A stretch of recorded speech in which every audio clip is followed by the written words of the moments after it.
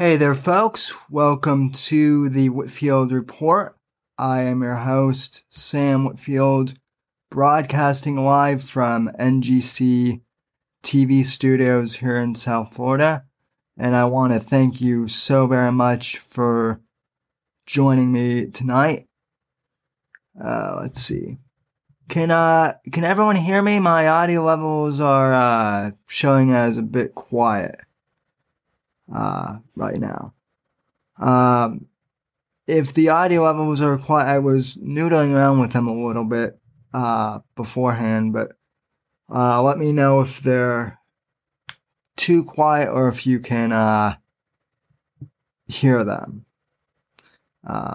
Anyway, as I said, thank you for joining me tonight from NGC Studios here in South Florida. And it's great to be here. Contact info as usual. You can follow me on Twitter and Instagram at @SamW_NGC.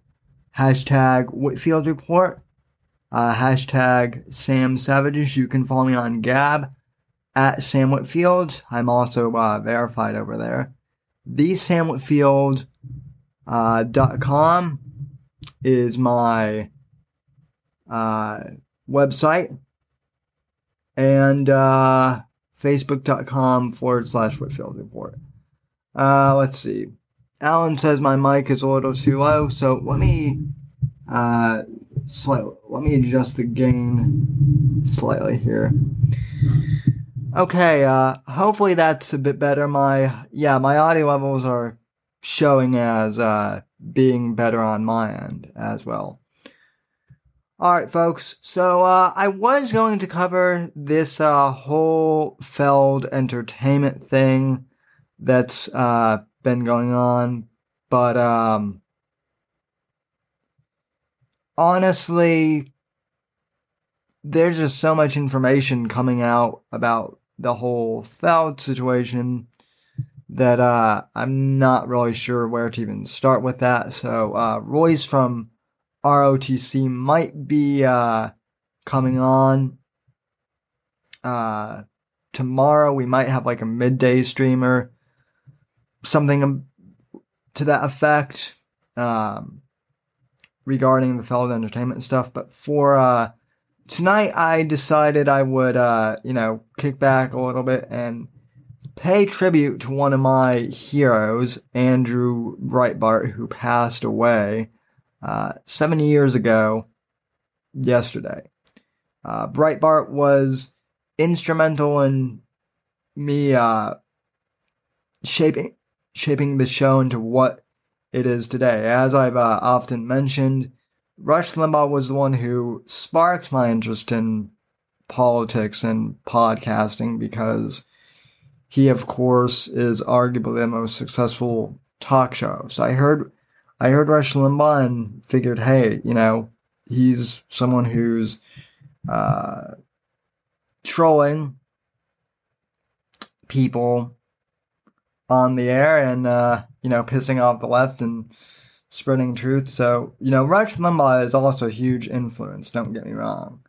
But it was really Breitbart who understood the way the internet works and the way social media works, and who really helped usher in the new age of conservative media.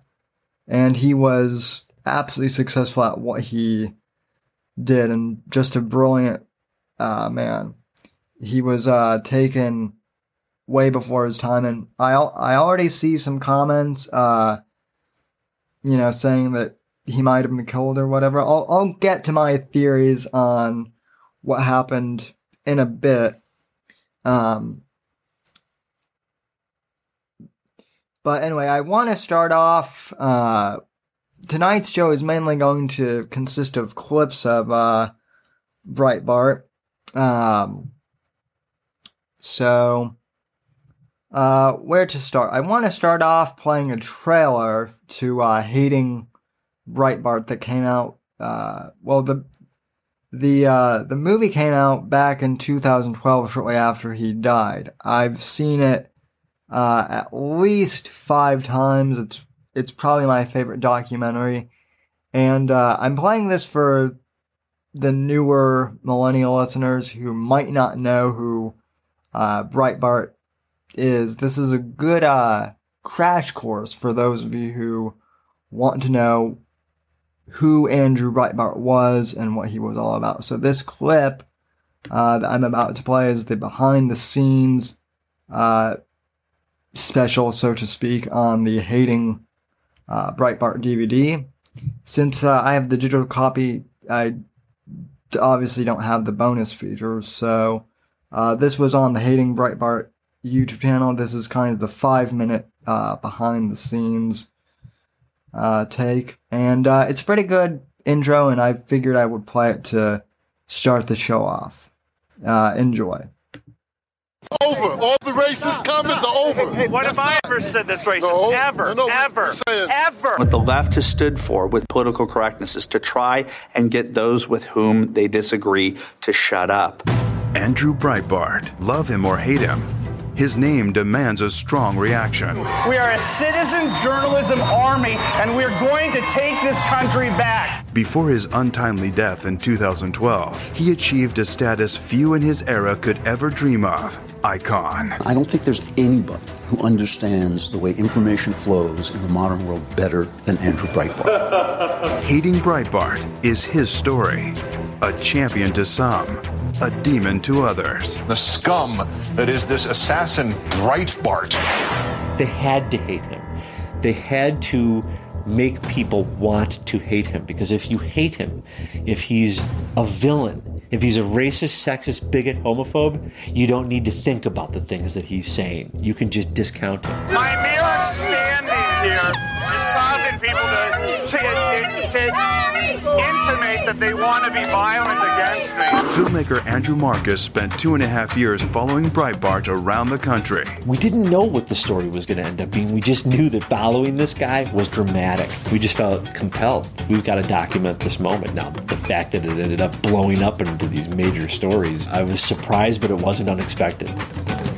Breitbart's whistleblowing quickly became national news. One of the top amazing achievements that he had was the way that he rolled out the Acorn story and brought them down and exposed the media in the process. James O'Keefe is a 25-year-old independent filmmaker. He came to me with this extraordinary video where he played the role of a pimp with a prostitute. Let me make sure there's a code for it, okay? A code for prostitution? You might have to name it something else. The Senate immediately moved to defund Acorn. By the way, ladies and gentlemen, all of those Acorn videos are still online, and they're hilarious to watch. The very earliest Project Veritas videos. I thought about playing those on the show, but figured that I'd keep it mainly to Andrew. But yeah, they're worth watching for sure.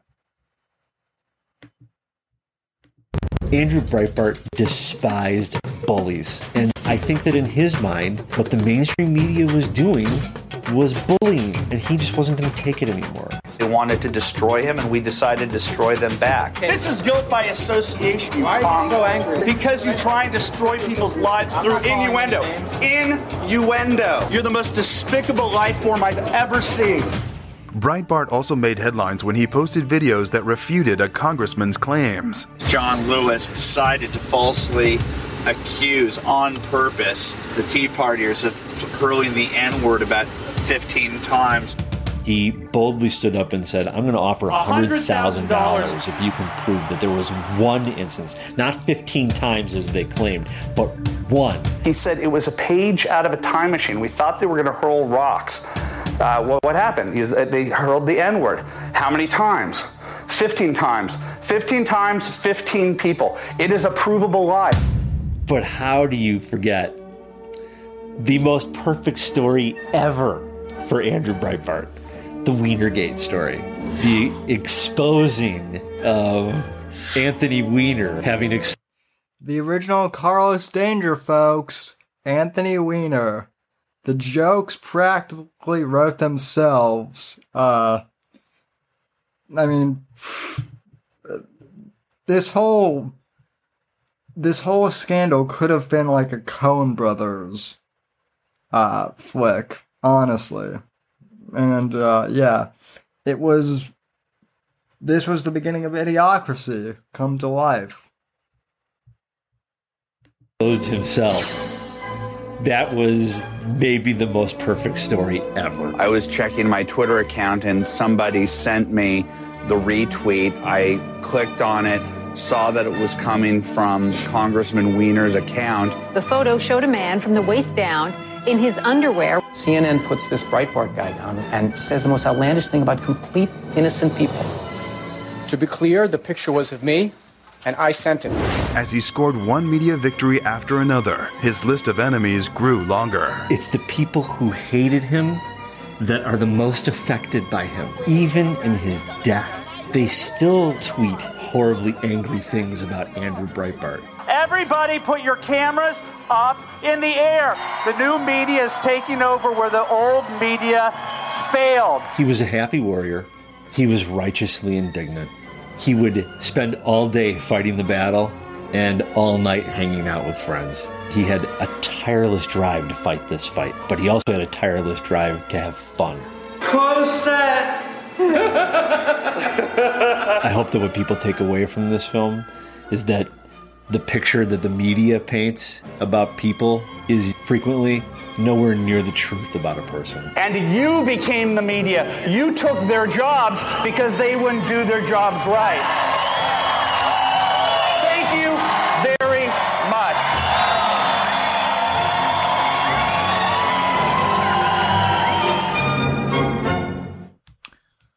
Alrighties, folks. So that was the start to our Andrew Breitbart special. Once again, thanks to those of you who are tuning in.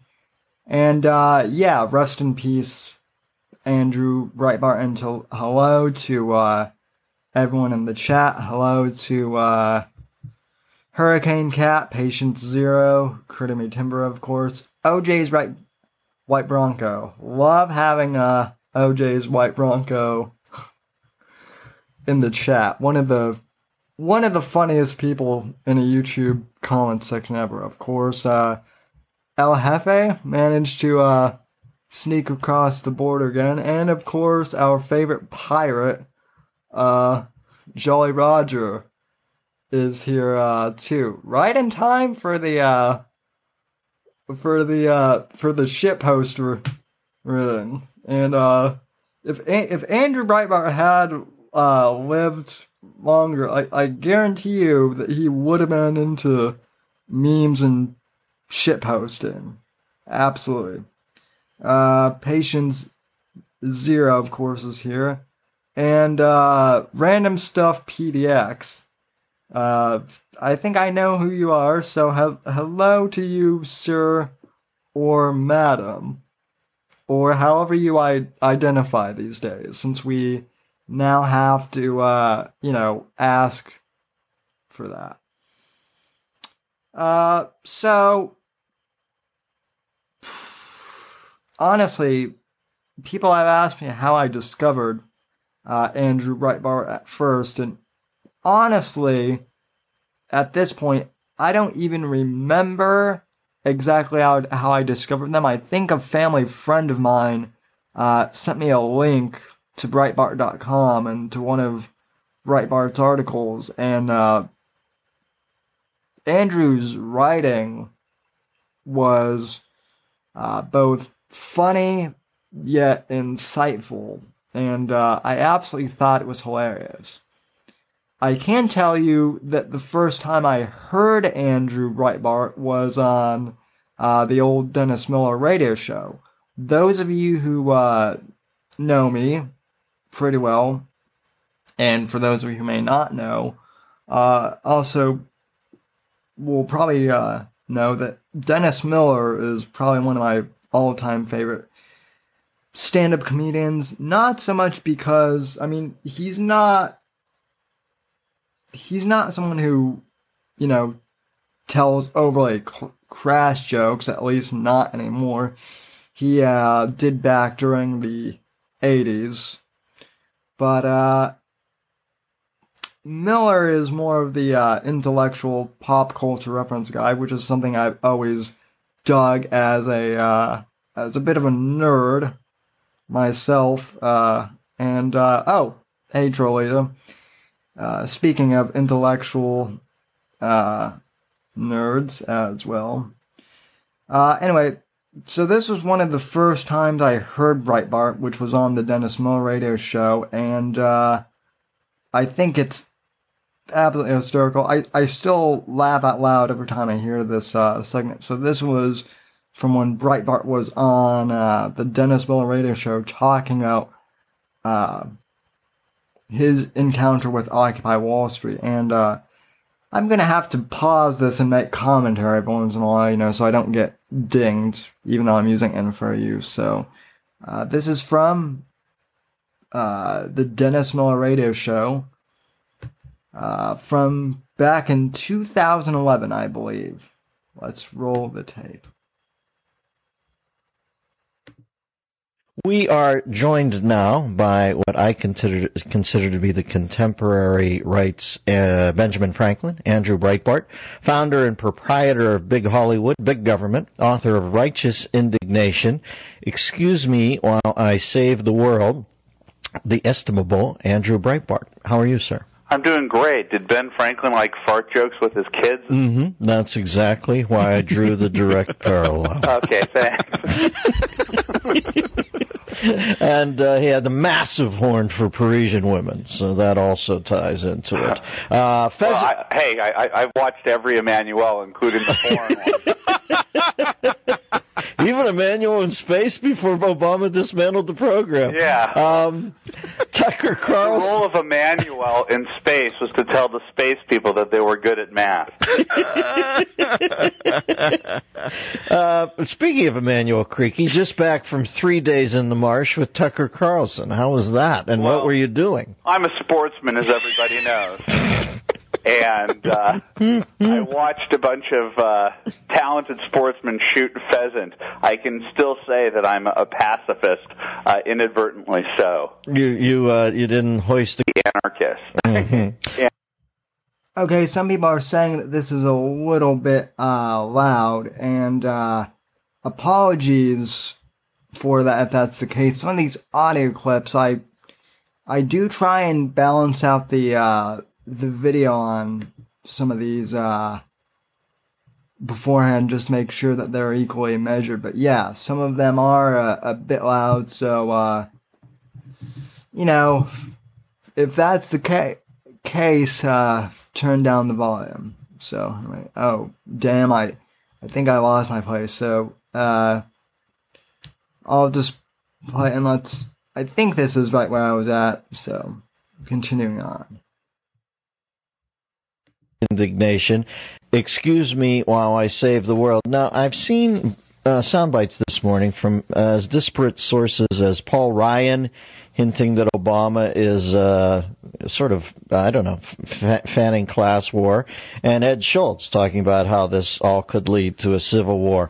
Am I a pessimist, Andrew, to say that I never thought I'd say these words, but I sort of agree on Ed Schultz. I see the country lining up for something. I'm not saying it's a CGI battle in the movie Troy, but there's something coming down the path. What do you smell? You're out there in the streets. Well, I've been following the same group of people. I went to Wisconsin twice, and I see we're literally finding the same people that were in Wisconsin, or when I was in a confrontation down at a protest organized by Van Jones, against the Koch brothers. We're finding the same people at all of the events that have happened since, President Obama came to power. I mean, this was the organizer, community organizer, and this is community organizing. You're witnessing community organizing, and each demonstration, whether it be a demonstration against me and Glenn Beck in Chicago, whether it be a demonstration against Scott Walker in Wisconsin, or whether you see them bringing in the anarchists and the socialists in a much more blatant fashion like they have, this is community organizing. About your pessimism, there's an interesting thing. In 1968, it was the corner of hate in Ashbury, and there's a juxtaposition here, the intersection of scary and hilarity. Okay, now, it's very interesting that Breitbart and Miller both bring up the whole Civil War thing, because this was back in 2010, 2011-ish, when the whole Occupy Wall Street movement was going on, which really, Occupy Wall Street is really the precursor to Anonymous and Antifa is the other one, and Antifa is the group I was blanking on. And I've said this before to people. Antifa's not really new. Antifa, from what I've observed, is mainly just Occupy Wall Street rebranded.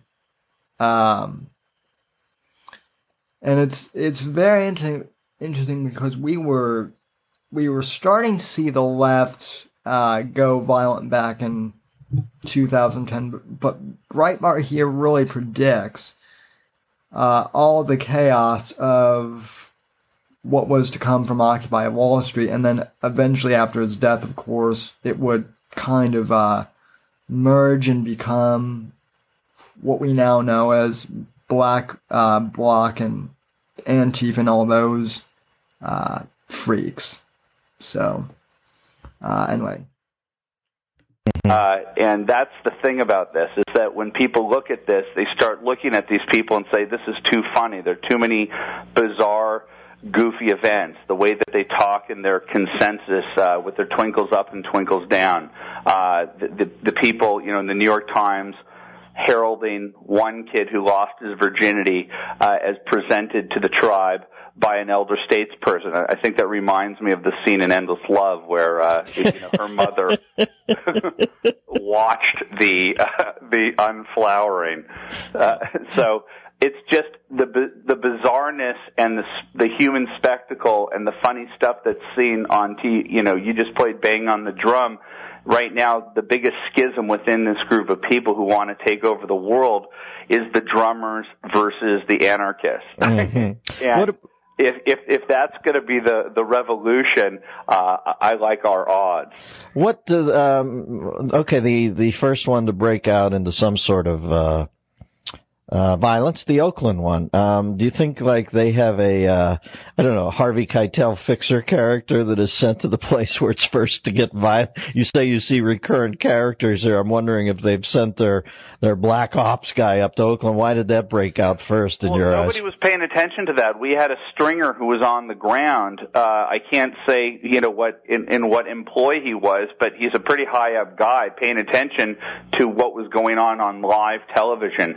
And it was violence and the group threatening the local television, which is sympathetic to their underlying political cause, but telling them they can't be there in a public park filming them going against the First Amendment. And then these people started to attack them and dog sick them. One reporter, whose first name is Amy, I forget her last name, Amy Holyfield, had a guy say, we kill white B-words like you around here. And they didn't even report that type of thing. The mainstream media does not want to cover the violent and scary nature of this thing because they weirdly sympathize with the soft, Which is still even more true today. I mean, I'm not saying that Unite the Right wasn't bad. I was one of the first people in the conservative movement to denounce UTR 1 and 2 when things got out of hand. Obviously, the alt-right is a bunch of spurgs and idiots. But yeah, that's always been one thing that has really bothered me about the media. And I mean, obviously, I know how they work. It's not shocking to me, but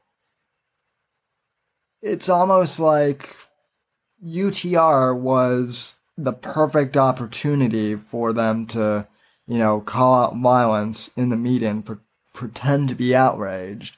Yet Antifa a few years ago was burning down Milo Yiannopoulos' book signing events and trying to cause all sorts of chaos at multiple other conservative events and being violent as well. And we never heard anything from the mainstream media on what they were doing. So let me take a moment to read a few chats. We have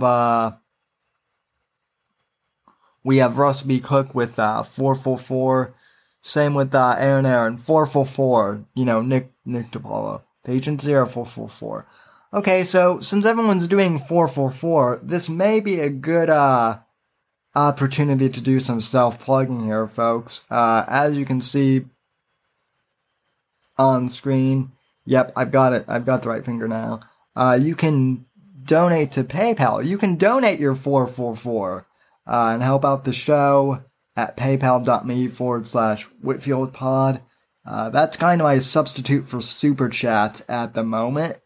And you can also subscribe to the audio podcast, and also if you wish to become a monthly supporter of the show, you can you can also contribute at anchor.fm/Whitfield Report. Okay, so your 444 remarks are noted. So just had to get a few plugs there. Let's see. But yeah, Breitbart and Miller were both spot on when they said that the left would, absolutely become completely violent. And this was back in 2010 before things really got chaotic. Push towards a soft socialism. So they understand that there's going to be a few cracked eggs. But it wasn't just Oakland. We have been scanning the local news television feeds. We had riot police and bedlam in Albuquerque. There's been in San Francisco last night, the riot police were out. So it's not just in Oakland where things have gotten hinky. The riot police in San Francisco, often initially mistaken at this time of the year for theme homosexuals going to a party. Well, there's been a lot of body fluid exchanged at a lot of these Occupy things. So if you're young and experimental, there may be a place for you in the Occupy movement. The big government piece, though, put a more the subversive face on this, though. Crowdsource this. Emails expose Occupy Wall Street conspiracy to destabilize global markets and governments. When I look at the crowd, I don't sense it runs that deep. Is there somebody in there, though, in a planning tent, or somebody who's... Are these the operatives you speak of that you see in a recurring... Yeah, I'm going to go ahead and say George Soros for... 200, Alex. Yeah. Basis. That's the overall plan. Well, look, the best laid plans of mice and people who have watched a lot of television and Simpsons episodes, and this is a group of people who have great aspirations, especially in the planning stages, and that's what the emails that we discovered showed. They included Rolling Stone reporter Matt Taibbi. They included Dylan Ratigan from MSNBC advising these people what they should do. We also discovered a New York Times reporter who got arrested on the Brooklyn Bridge in the Occupy Wall Street thing, consorting with the socialists and the anarchists, and they were talking very openly about escalating things into more illegal places, kind of like taking over banks and trying to confront the police. And I think that one of the dangerous things about having the socialists and the anarchists who have been involved in this type of stuff internationally, whether it be in Greece or anti-WTO. Patient Zero with George Soros 201. Oh wait, that's The Price is Right. Damn it. Yeah, good line, Patience Zero. So yeah, I mean, going back to my earlier comment, this is nothing new. The mainstream media allying themselves with the far left to to basically bring down the country. And the media, you know, we all know, you know, what their agenda is. It's there's actually a great movie called Wag the Dog that I really recommend that you guys either rent that movie, or I think well, I'm not sure if it's on Netflix, but yeah, Wag the Dog is a really good movie, and I highly recommend it because it basically shows how the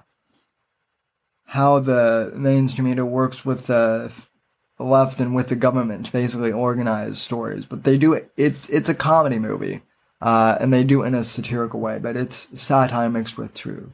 If Sam gets to 1K subs, that equals Soros money. That'll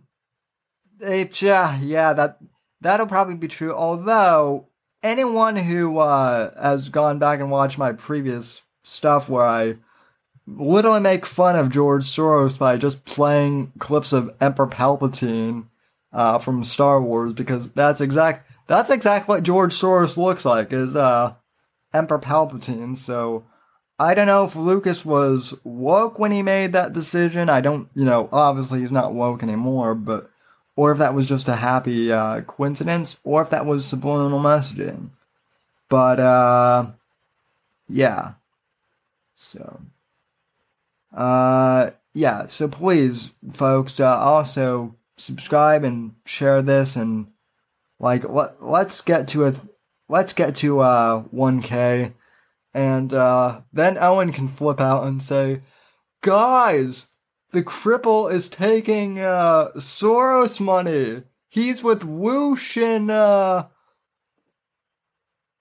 Bob Topaz, or however he mispronounces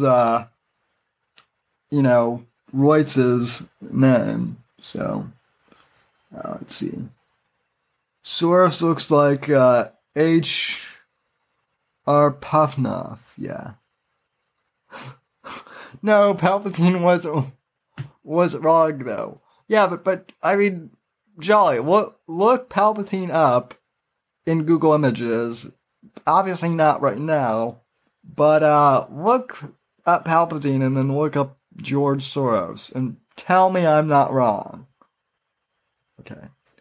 But anyway, yeah. Oh, hey, Count Cuckula. Damn, I almost called Cuckula Chocula. Then General Mills would be striking my channel. So yeah, this is almost over, but we'll wrap this segment with Miller up here.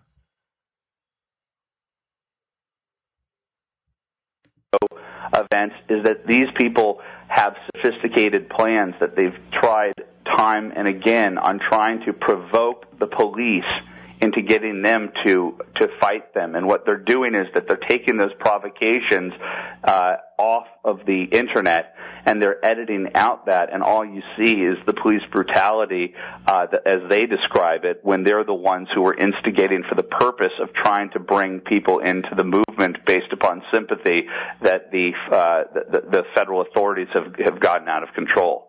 We're talking to Andrew Breitbart, who has bigger cojones, quite frankly, than the underdog balloon in the Macy's parade, founder and proprietor of Big Hollywood, Big Government, author of Righteous Indignation, Excuse Me While I Save the World. And if it does break out, look for Andrew with the Buford Pusser stick and fall in behind him. That's where I'm heading right away, because this is a courageous cat. Now, how's your life, baby? You good?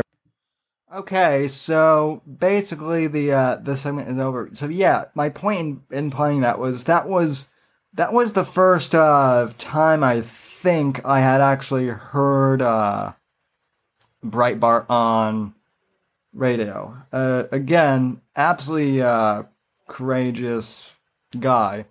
So then I'm more or less playing clips, ladies and gentlemen, from my timeline of how I discovered Breitbart. So I guess the second part of my education from Professor Andrew Breitbart from back in high school is this interview where he talked about how the Democrat media complex works.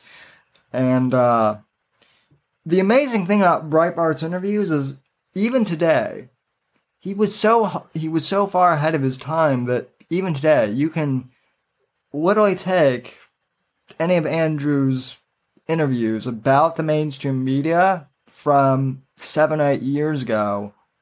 And, obviously things have changed in terms of technology and blogs. And, we were just beginning the age of social media and of Web 2.0, as they call it, when Breitbart.com launched. And yet, Breitbart was so far ahead of the curve, in terms of how the media works. Pretty much everything he describes on the new media is still relevant today. So, here is an excerpt from Andrew Breitbart's speech with the interview with the Hoover Institution, how Breitbart uncovered the Democrat media complex. Clip number 2, let's roll the tape.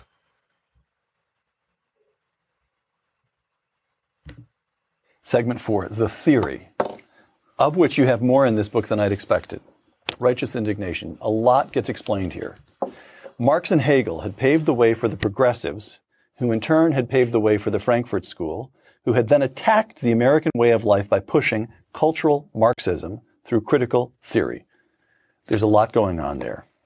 Very briefly, what's the Frankfurt School, and why should anyone watching this interview care? Okay, first of all, anyone that reads this book is going to laugh, and they're going to cry, and they're going to get Andrew in all of his zany different multiple layers.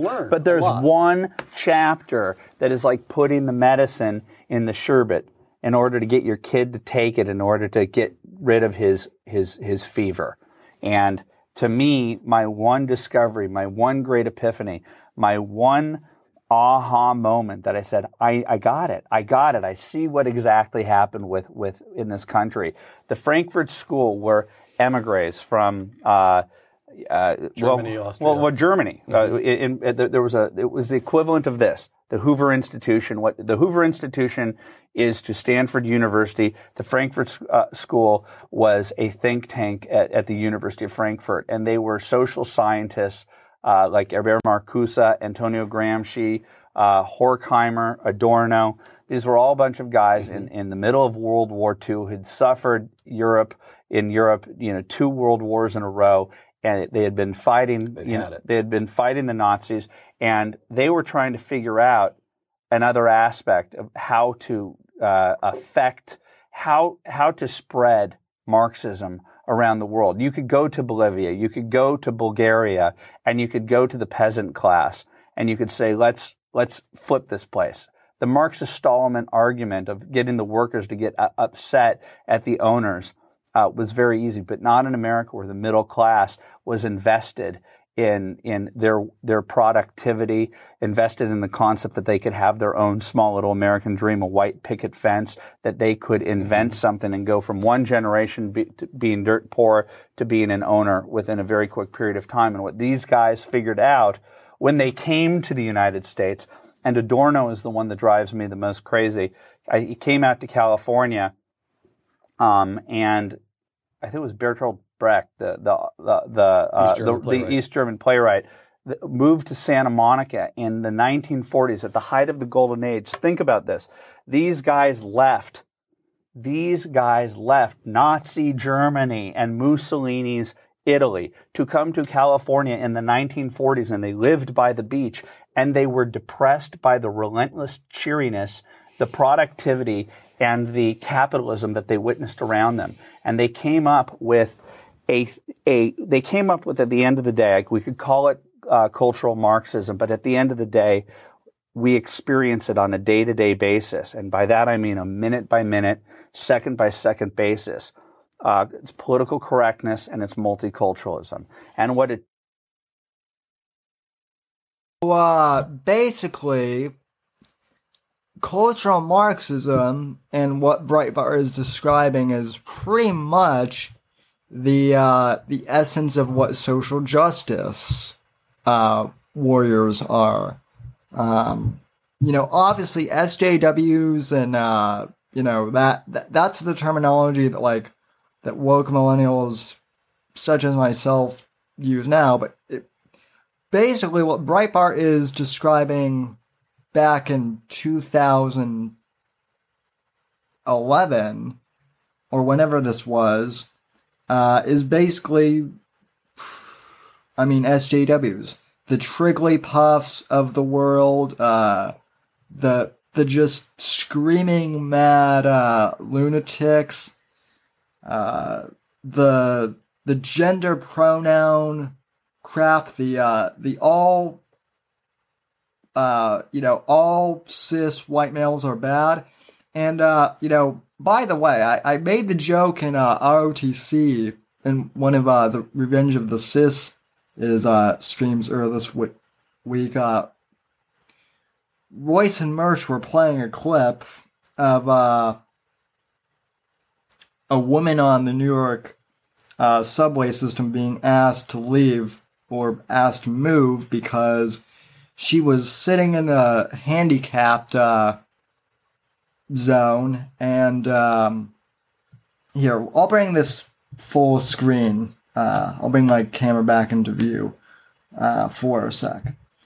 They were playing a clip of this woman being asked to move in the subway, and basically this chick said no, and she cited a whole bunch of BS reasons, and she cited for female privilege, and I commented, I super chatted humorously that my cripple privilege would trump her woman privilege, but Mersch roasted me, kind of deservingly so, and made the observation. But yeah, you're straight and you're white and you're cis, so her woman privilege still trumps your cripple privilege, and that's the truth.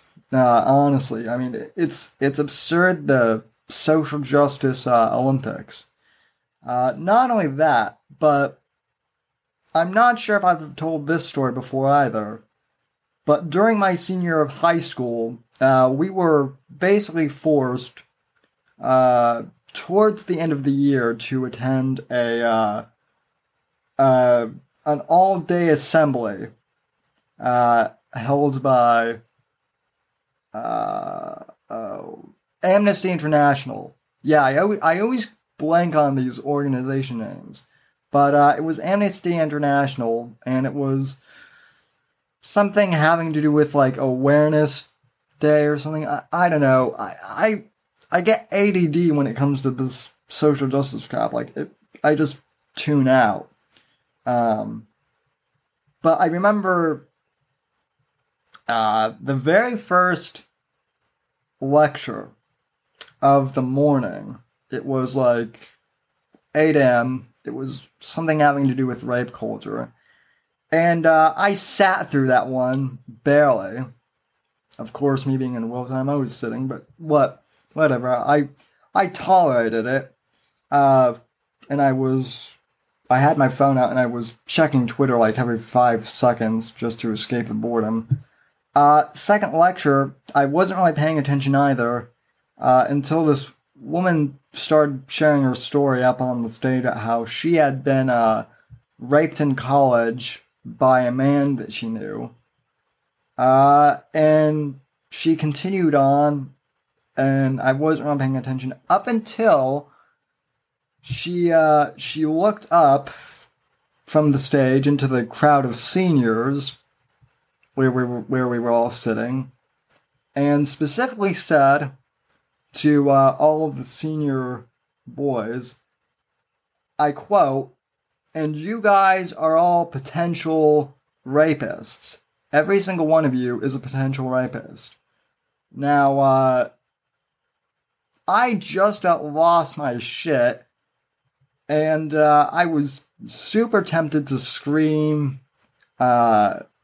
something profane, at her, but I didn't. I said I was going to leave, and at first, security wouldn't let me leave. And I said, you better let me leave, otherwise I am going to cause a scene here. And one of the guards who's a good guy, Vietnam era vet, and pretty reminiscent of the Clint Eastwood Gran Torino type character, who knew me pretty well at that point, basically said, let him through, and whispered to me and said, good for you for getting out of here, kid. I agree with you. It's bullshit. So, basically, I went to the student newspaper office where I was one of the editors for our school newspaper, and basically for the rest of the day, I watched Netflix and basically played hooky while being in school still. And nobody noticed I was gone after a while. But my point in telling that tale is basically to show that, this social justice warrior crap has gone on for far too long. And that was back in 2013. I don't know. Maybe I should have said something, but it was the end of the year, pretty much, and I didn't want to get. I was like, fuck it, I'll be out of here in a few weeks anyway. So, better to ditch and go watch The Sopranos or whatever I was watching for the rest of the day. So, anyway, that was my little tangent. So, but yeah, Breitbart's talking about the rise of cultural Marxism in pop culture. And, that was a real life application of all that shit going down. So let's resume that clip. Hook was this amazing concept of e pluribus unum, where everybody comes here and contributes to this, everybody becomes an American and contributes, but we have a common culture, we have a common border, a common mindset. What they did was take the haves versus have-nots friction and translated it into oppressor versus the oppressed. And this got taken up by faculties across the country. That's the point of the Frankfurt School and the progressivism. It becomes embraced by 60s post-structuralism academics. Post-structuralism, queer studies, African American studies, all of that is pitting people against each other. It is anti-American to its core. If Marcuse was I'm quoting again from Righteous Indignation, if Marcuse was the Jesus of the New Left, then Saul Alinsky was his St. Paul. Again, let me just put it to you in simple terms. Who's Saul Alinsky, and why should anyone watching this interview care? Well, Hillary Clinton wrote her senior thesis on Saul Alinsky at Wellesley. Barack Obama is an acolyte of Saul Alinsky. He created the concept of community organizing. And what he did, as I argue in this book, is he took all of this ethereal claptrap, this Noam Chomsky-like jargon that the average person couldn't understand. Herbert Marcuse is very hard to read. Right. It's all impossible to read. But he was able to translate this cultural Marxist down to a series of rules and a mindset, a warrior mindset, where the critical theory was like, take on your enemy, take him directly on, destroy that person. He applied critical theory down to the street war level, and I would argue that the Katie Courics of the world, the Chris Matthews of the world, Rachel Maddow, and Keith Olbermann, unbeknownst even to themselves, are studied in the tactics of Alinsky. So, that in a nutshell was one of the first, this was when I was really diving into what Breitbart was all about. And so I actually saw that video after that whole, assembly speech that I mentioned to you. And it all clicked. I understood what was going on. Now, the one thing I've also always admired about Breitbart was from the very beginning, he was never one of these conservatives who was like, oh, well, we have to be, polite and respectful to those on the left, and we have to roll over, and we have to show that we're, the intellectual, that we're, we can't stoop to their level, and, we must always be nice and kind and gentle. We can never be hostile or anything. And, Breitbart was the type of guy who was willing to meet them head on, and he never stooped to their level, but he was never afraid to get his hands dirty either. And that was one thing I always admired about him. He was a street warrior. He was a happy warrior indeed, but he knew that the left was declaring war on us. And declaring war on average Americans, and he said, enough with this fucking bullshit. We need to declare war on them. And this was one of his first speeches where he talked how the left has declared war on us. Also, Fizz gig with the is there a Dell around here? I'll get into leftists posing as right-wingers in a little bit here, which is why I'm glad that Johnny Arcade is here too, because Breitbart had something to say about left-wingers posing as right-wingers too. So let's he had something to say about Glenn Beck. Andrew definitely had something to say, but we'll save that for later, because it's going to get good. So, but anyway, here's Breitbart's speech on how the left declared war on us first. On it.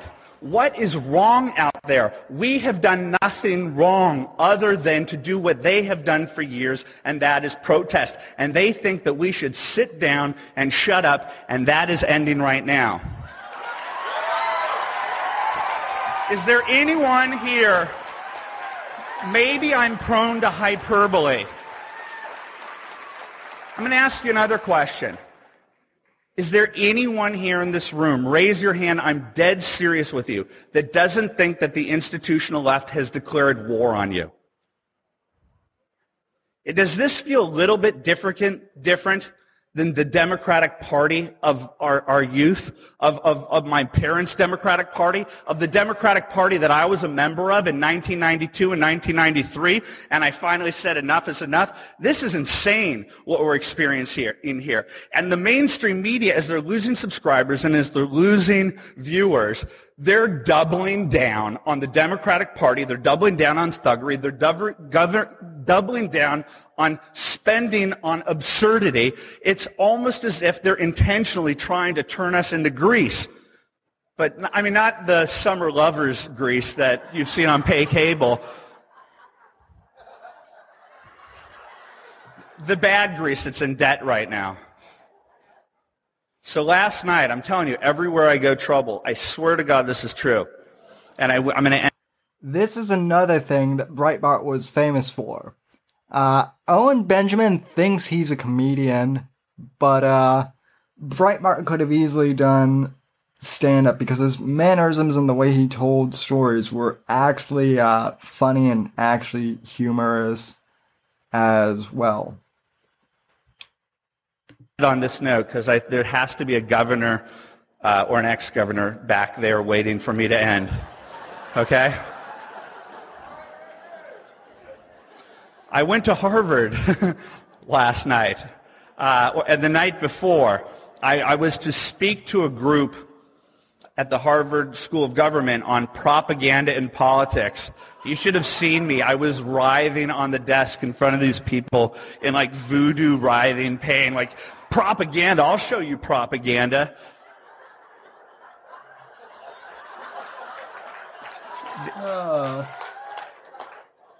Congressman Istuk, former Congressman Istuk, was the person who invited me. He's a fellow there. He's teaching, and he said, "Andrew, I want to take you to a speech that's being given over at the School of Government. You've seen it on C-SPAN when they have it. Very official. C-SPAN cameras all over the place. Rows and rows and rows of people, about 200 people. I walk in. I swear I had no idea that the new president of the AFL-CIO would be there, Richard Trumka, and that he would be introduced by former head of the AFL-CIO, John Sweeney. And he takes me into a green room, and we're just standing there, Sweeney, Trumka, Breitbart, Istuk, and this is true, a photographer by the name of Martha Stewart. Not the Martha Stewart, but her name was Martha Stewart.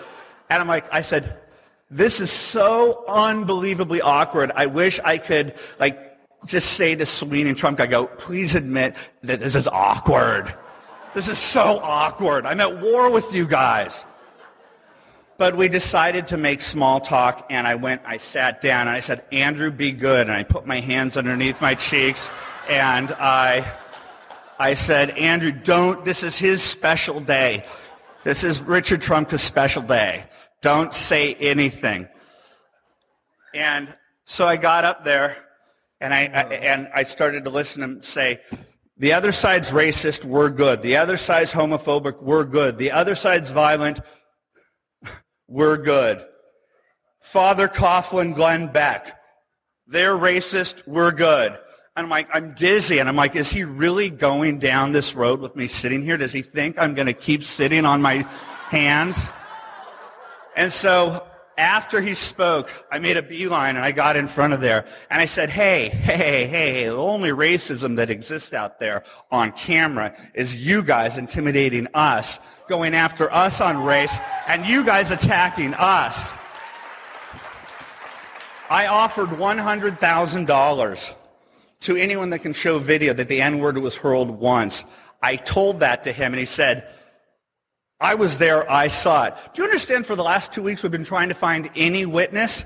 And I traveled to Boston, I turn around the corner, and there he is. There's the only witness to it in the world, the head of the AFL-CIO. I totally trust him. Here's how I want to end it. They declared war on us. We did not declare war on them. Yep, absolutely true.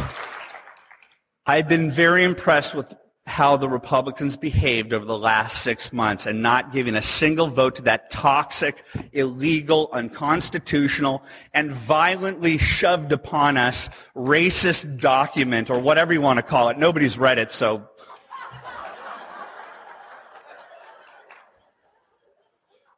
We have an obligation to fight back. This is a once-in-a-lifetime opportunity to take on the institutional left.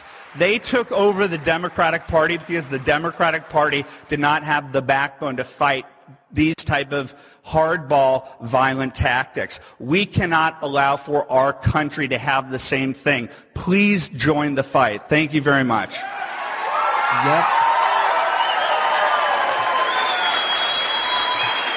Not to get off on another tangent. Oh hell, we might go off on one anyway. But as I've always said, I believe that the actual Democrat Party, the actual true liberals,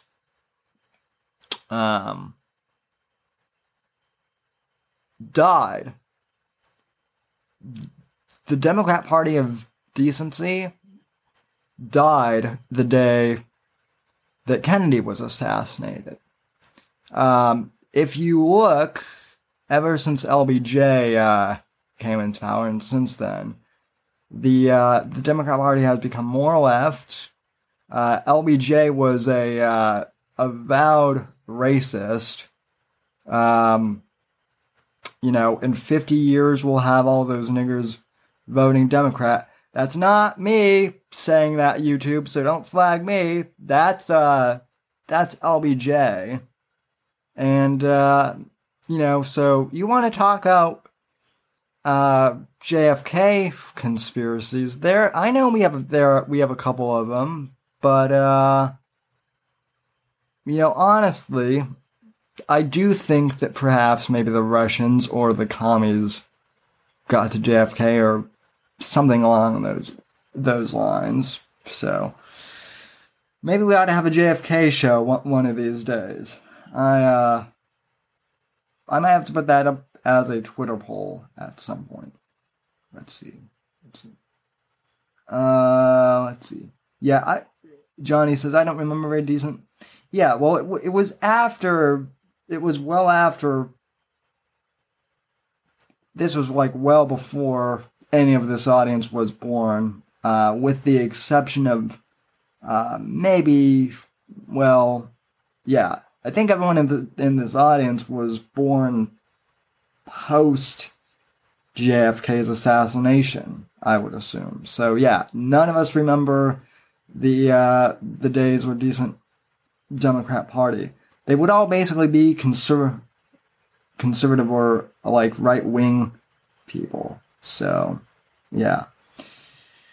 Let's see. What else do I have in the Breitbart 10? Oh, I know. It's time to talk about backstabbing conservatives, namely Glenn Beck. Now, full disclosure, I have actually met Glenn Beck, and I've actually shaken hands with Glenn Beck before, but that was back when I was a senior in high school, and Glenn Beck at the time was still on Fox, and he was still he hadn't gone off the rails yet, and also I was young and naive, and I thought Glenn Beck's whole feel-good approach to he was kind of like a civil rights MLK dude, or trying to do that at the time. So in my youth, I thought that Glenn Beck was a decent guy at the time, up until I talked to some people who I'm not going to name, for the sake of keeping their identities private. But I've talked to people since then who have actually worked with Glenn Beck, and they say he's not a very ethical dude. So basically, Glenn Beck was kind of like Owen Benjamin, and only his cult was way bigger. But Breitbart, in his wisdom, was on to Glenn Beck way before most of us were. So here's a radio interview with Andrew Breitbart talking about how Glenn Beck screwed him over. I know Merch played a clip similar to this last night on Nightwave. This one is a little bit more in depth. I'm not going to play the whole thing because it's 20 minutes long. But I'll play a good portion of it because I think it is pretty revealing. So, this is one called Glenn Beck Goes Off on Coward Liar Glenn Beck. He's dead to me.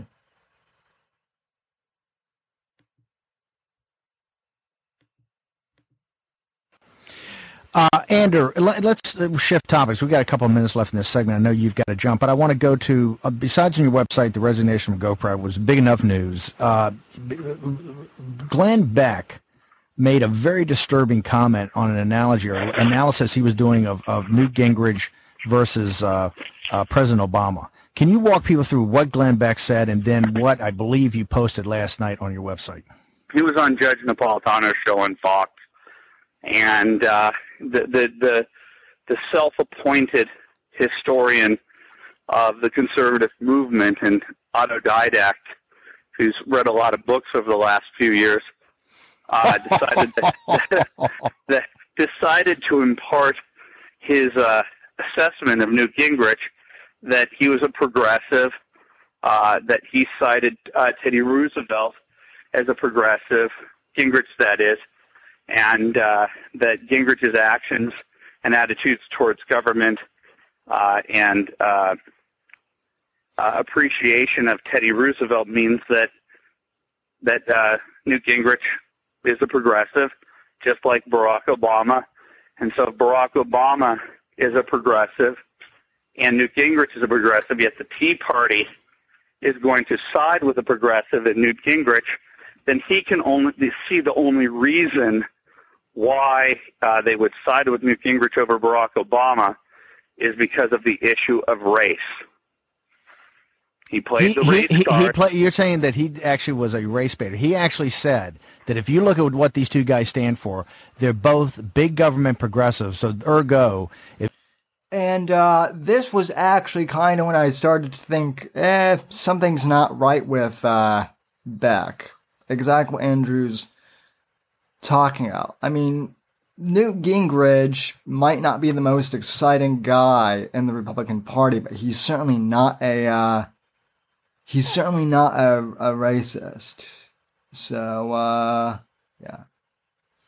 Also, I turned the volume down on the clip. So yeah, like this was right around the time I started to kind of figure out that Glenn Beck was a fraud. I also really figured out that Beck was a fraud because when I met him, I told him that I had my own show and he wanted to get my card, so I gave him my card at the time. Said he was interested in talking to me, and then a few months, like about a month or so later, I heard through the grapevine that Beck thought I was too right-wing for what he was doing with GBTV at the time.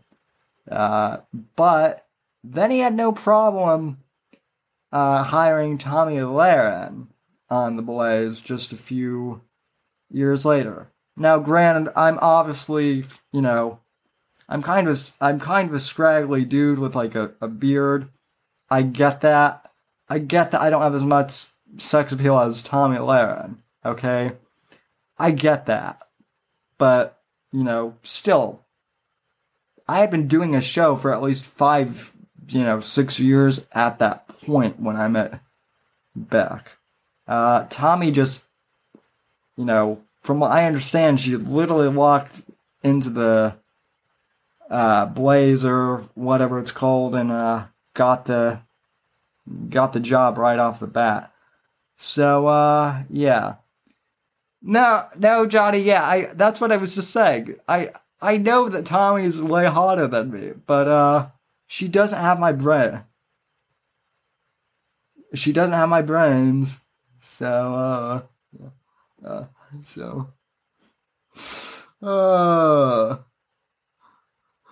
No, she's not. No, she's not a cyborg. But I could cyborg her. Take that what you will. Take from that what you will. You like Gingrich as a Republican or as a conservative, it must be because of the color of his skin. Well, that's exactly what he said. And Judge Napolitano, there are a lot of Beck supporters. In the past, Beck has made mistakes, and his supporters come out and try to defend him because Beck is a coward and will not defend himself when he makes a mistake or lies about a person. Hold it. I want to go back over this. You're saying Glenn Beck's a coward, Glenn Beck's a liar, and you're saying that Glenn Beck steals material from people? Oh, yes. I mean, this is well documented, and whenever he does it, he never answers to the charges. He's a coward. He will not have me on the radio show. He won't have himself on me on GBTV. He refused to have me on Fox when he threw me under the bus during the charade thing. I asked to be on TV or radio to explain why he had it wrong. Months later, we found out why he wouldn't have me on is because he lied to his audience on television that he didn't do the Sherrod story. In fact, on his radio show, he attacked Shirley Sherrod, took the 2-minute and 30-second video that we had on Breitbart TV and on Big Government, and he cut it into 15-second clips, and he attacked her throughout the morning. That when he went on TV, he later found out. Now, this story seems eerily familiar. Granted, it happened beforehand, but I seem to remember there was a guy named Nimmer, and things were suspicious with that guy. There was this group called there was a group of bears which tried to warn, said conservative comedian Owen Benjamin about this fellow. Said comedian Owen Benjamin threw said bears, who were loyal to him at the time, under the bus. And then, basically, when, things were too late, he said that he was the one who exposed Eric Nimmer and tried to take, credit for it. So, basically, the ex-Bears got Sherroded. Shirley Sherroded, yeah. We got Becked in this case. So, yeah. I feel like every time someone says never, she should just go crazy like in Pee Wee Herman's Playhouse. Well, I'm not even sure Pee Wee Herman is that crazy. More like whenever I hear Nimmer, I get the visual picture of Flavor Flav in my head whenever Nimmer pops up.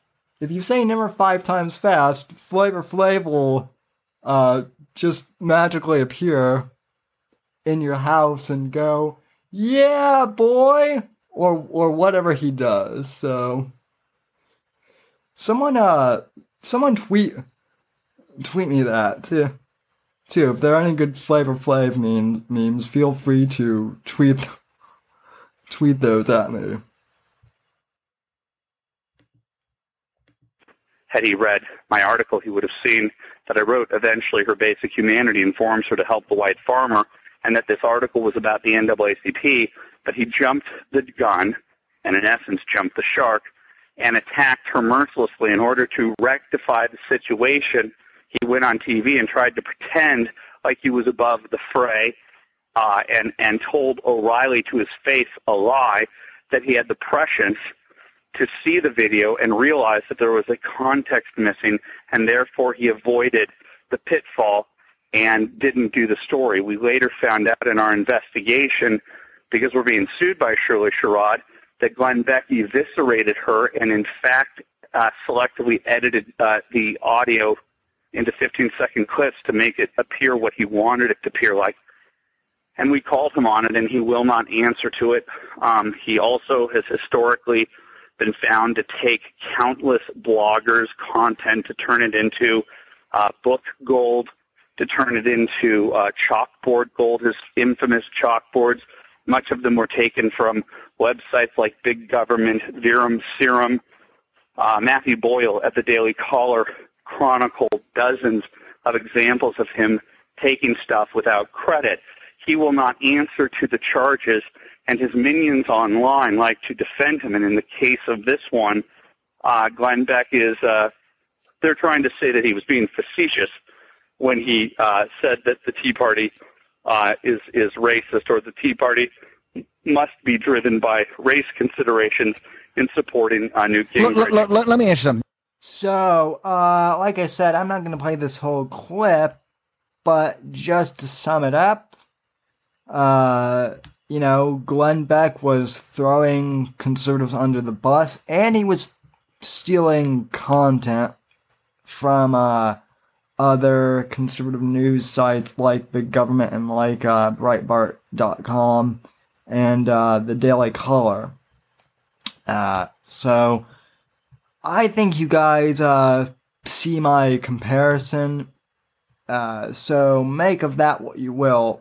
All I know is that I've seen some people saying that if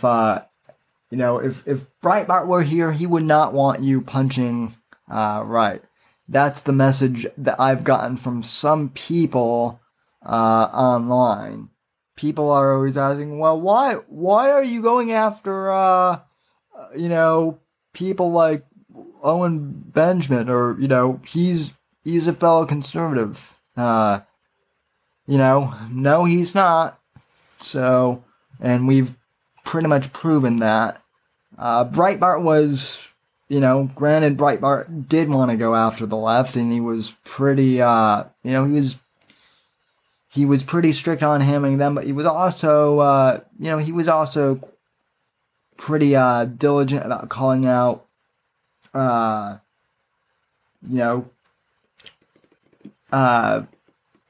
Trojan horses as well, and Beck was one of them. So, take what you will from that clip. That's my take on this. So, we're almost at an hour 15 minutes. I don't want to take up too much more time, because granted it is getting late, although this hour has just flown by fast. So, to answer the big question, was Breitbart murdered? I don't really know. There are moments in time where I think that he was murdered, because obviously the timing of when his CPAC speech was and him saying that we have documents on Obama, that does seem suspicious. However, there are people like Larry O'Connor who worked for Breitbart from day one alongside Andrew and was one of Breitbart's closest friends. This was what he had to say about Breitbart's death the day after Breitbart passed away. This was on Larry O'Connor's old show from Blog Talk Radio, which I used to tune into a couple times. So this was Larry O'Connor on Andrew Breitbart's death. This is what he had to say. He said that Breitbart's death was of natural causes, and you'll hear some of the reactions that he had to this. And so I'm going to play this for you and take from it what you will. Clip number 4. Roll the tape.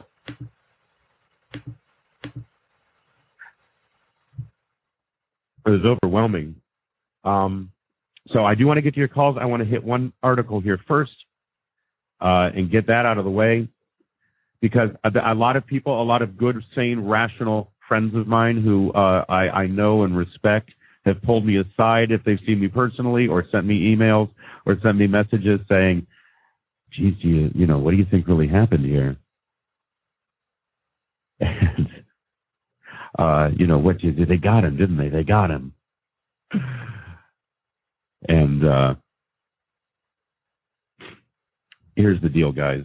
I know exactly what you all know, which is, in the coroner's office confirmed today that this was definitely heart-related.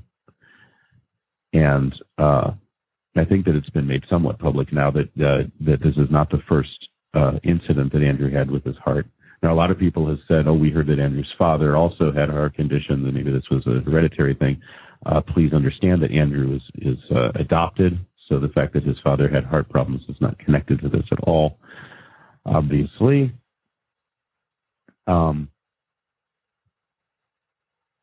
But there's one thing in particular that I really want to address.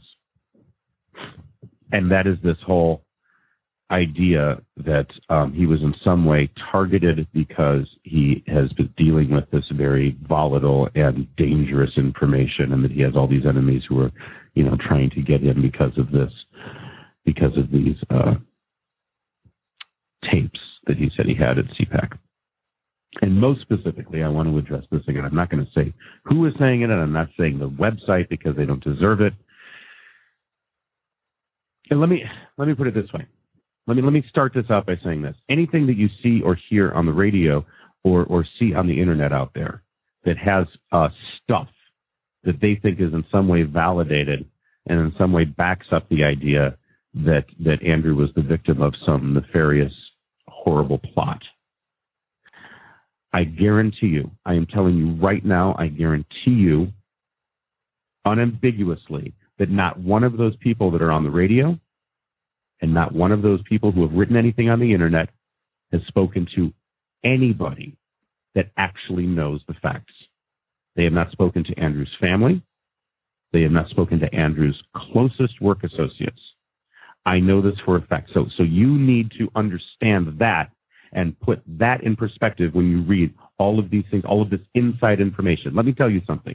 There are probably 6 people in this world who have any kind of inside information, and none of them has spoken to any of these people.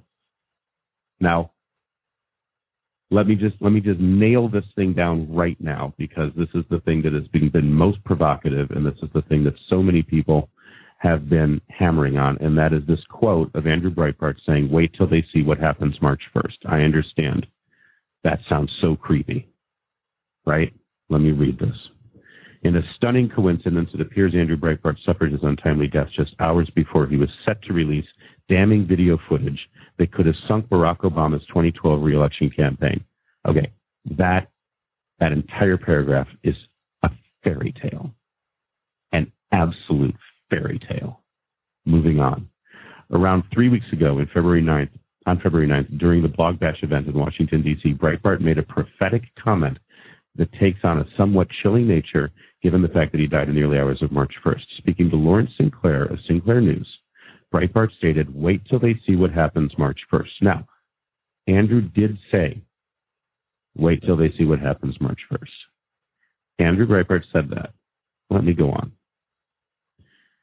Now, I want you to hear this sentence really clearly, because this, we expect this from left-wing media.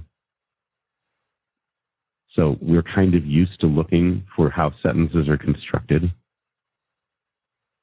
Listen to how this sentence is constructed. It's almost certain that Breitbart was referring to his plan to release damning footage of President Obama that he had been promising to reveal throughout the month of February.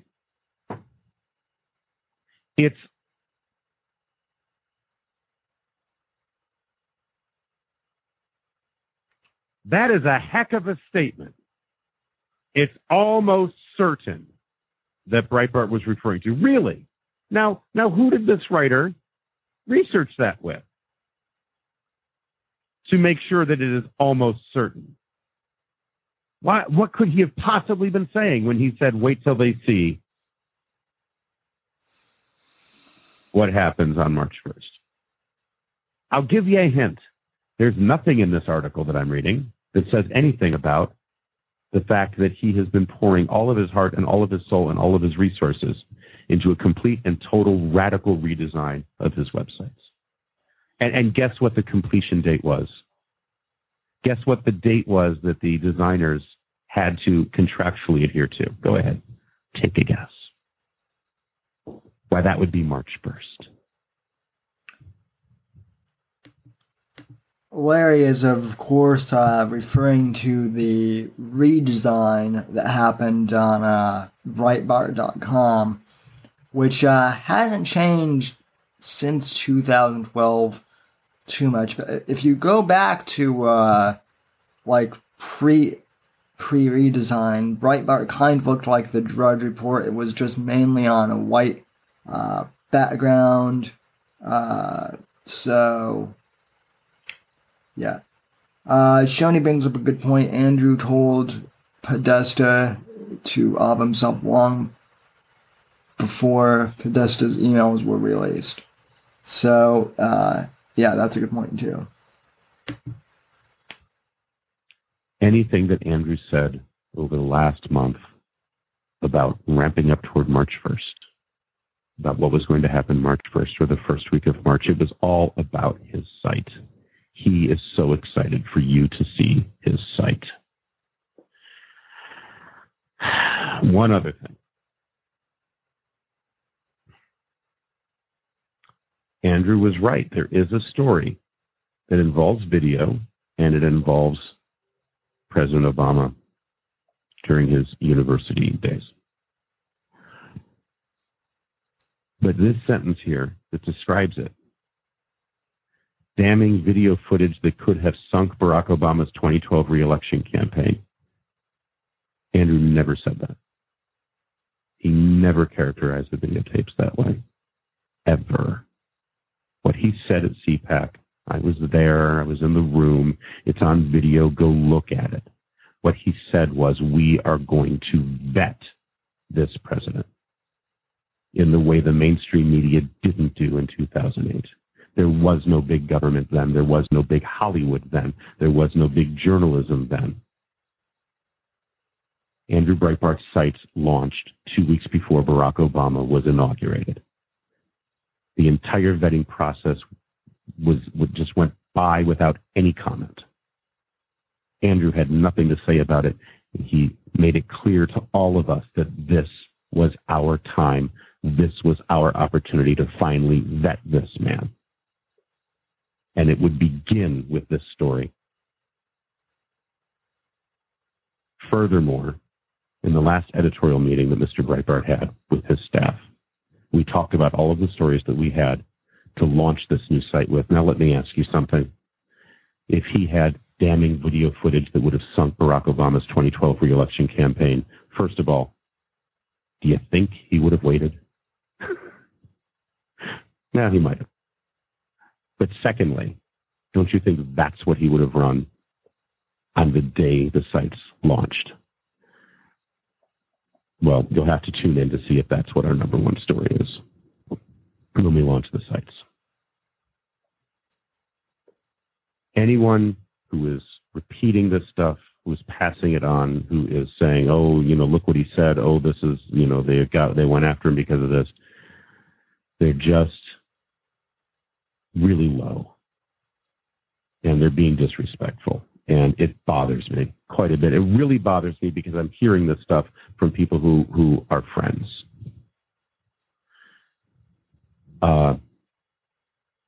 And none of the people who went public with this and published this stuff and went on the radio and said these things or speculated about these things, none of them have called or emailed to ask. None of them.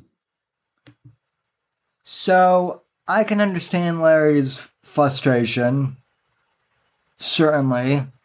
That was why when I interviewed Ben Shapiro, and unfortunately I couldn't find the clip of this in my library, so I might have to pull that up in a future episode. But that was one of the first things I asked, was whether or not he thought that Breitbart passed away of natural cause or he was assassinated. Ben told me, and this was back in 2013 when I interviewed him, that Breitbart had a heart condition, that he was adopted, so no one knew of this heart condition. So he said that the chances of Breitbart being assassinated were highly unlikely in his opinion, and that there was no way. Is it possible, in my opinion, that he could have been assassinated, through like a heart attack gun? Sure. Could he have had a heart attack and just died of natural causes? That was entirely possible too. At this point, he was also really going hard at Occupy Wall Street and screaming at leftists, confronting them, all which is very stressful, physically.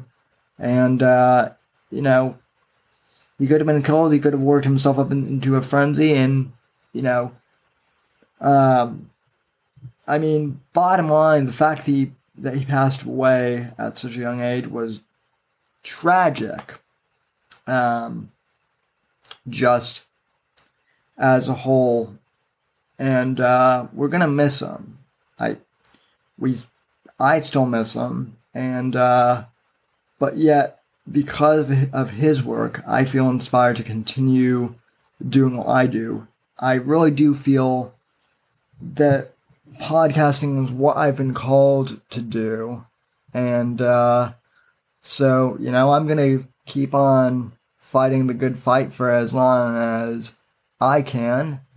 And I want to thank each and every one of you who have joined the Savage Sam crew, which, by the way, that's not even my nickname. I'm not even the one who came up with that.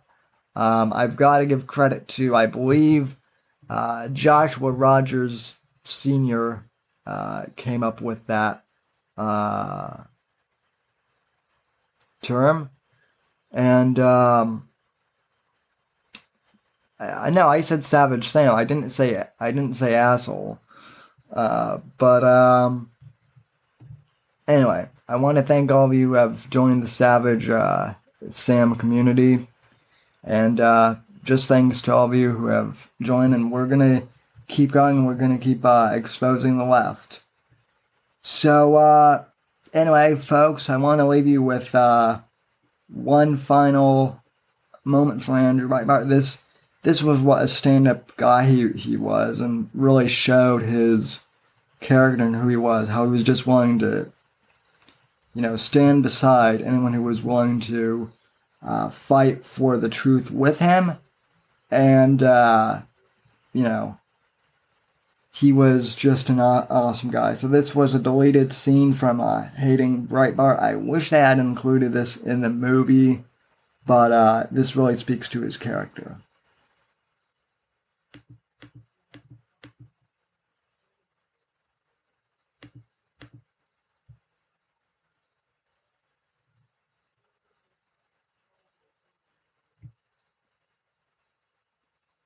I had one moment where the Acorn thing started, and you can talk to Doug Giles. He didn't know me from Adam, and I talked to him for about 4 hours on the phone in Quincy, Illinois. When you guys were you there inside of the bar? And the first night that we got there, and I get a phone call. He goes, "This is my daughter." He goes, "I'm trusting you with her." I go, "I get it, sir." I said, "I'm going to treat her like she's my daughter." And that's like when sources come to me, instead of going to the New York Times or to the New York Times that have vast resources, they're coming to this goofball who works out of a basement most of the time in West Los Angeles. And all I can do is tell my sources or the parents of my sources that I'm going to march with them, and whatever their peril is will be my peril. And if I have to act like a rodeo clown to divert attention from them so that they're protected, I'll do it. And that's one of the reasons why I think people come to me, is because they know that I'm not just using and abusing them, that I'm putting my money where my mouth is. I'm going to fight with them, next to them, and protect them as much as humanly possible.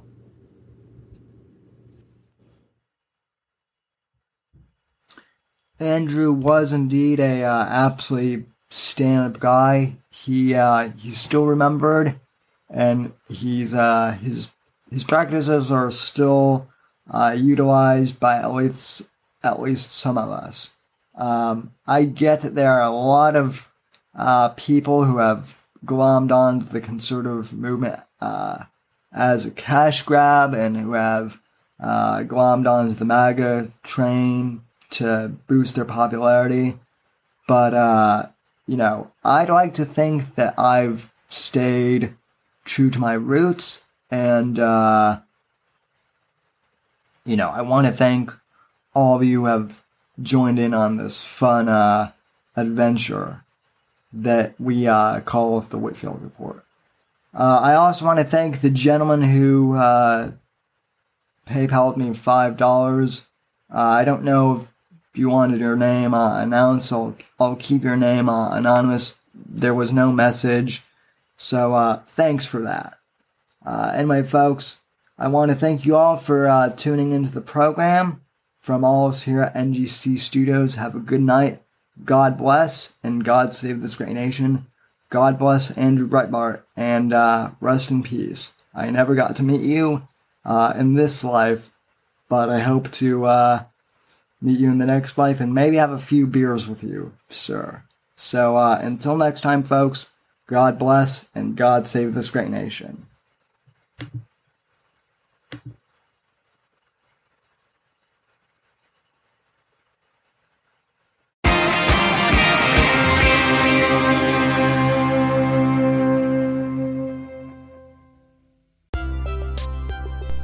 Hey there, folks. If you've made it this far to the end of the podcast, I'd like to thank you very much for listening to the show. You are the ones that make it possible for me to make an income from podcasting, and I greatly appreciate that just by listening to our show. You are helping us gain ad revenue. However, if you would really like to help support the show, I encourage you to please donate to the podcast and become a supporter of the show. You can head over to anchor.fm/Whitfield Report and click the support this podcast button and choose the amount that suits you to support the show. Or you can click the link in the show notes and it will directly take you to that page. If you can support the podcast, I really, really appreciate that. Anything that you can do to help out is greatly appreciated. Even if you can't afford to help financially support the podcast, I encourage you to please go on iTunes or Apple Podcasts or Stitcher and please leave this podcast a positive 5-star review. That really helps us out here at the Whitfield Report. Thank you for listening, and I'll see you next episode.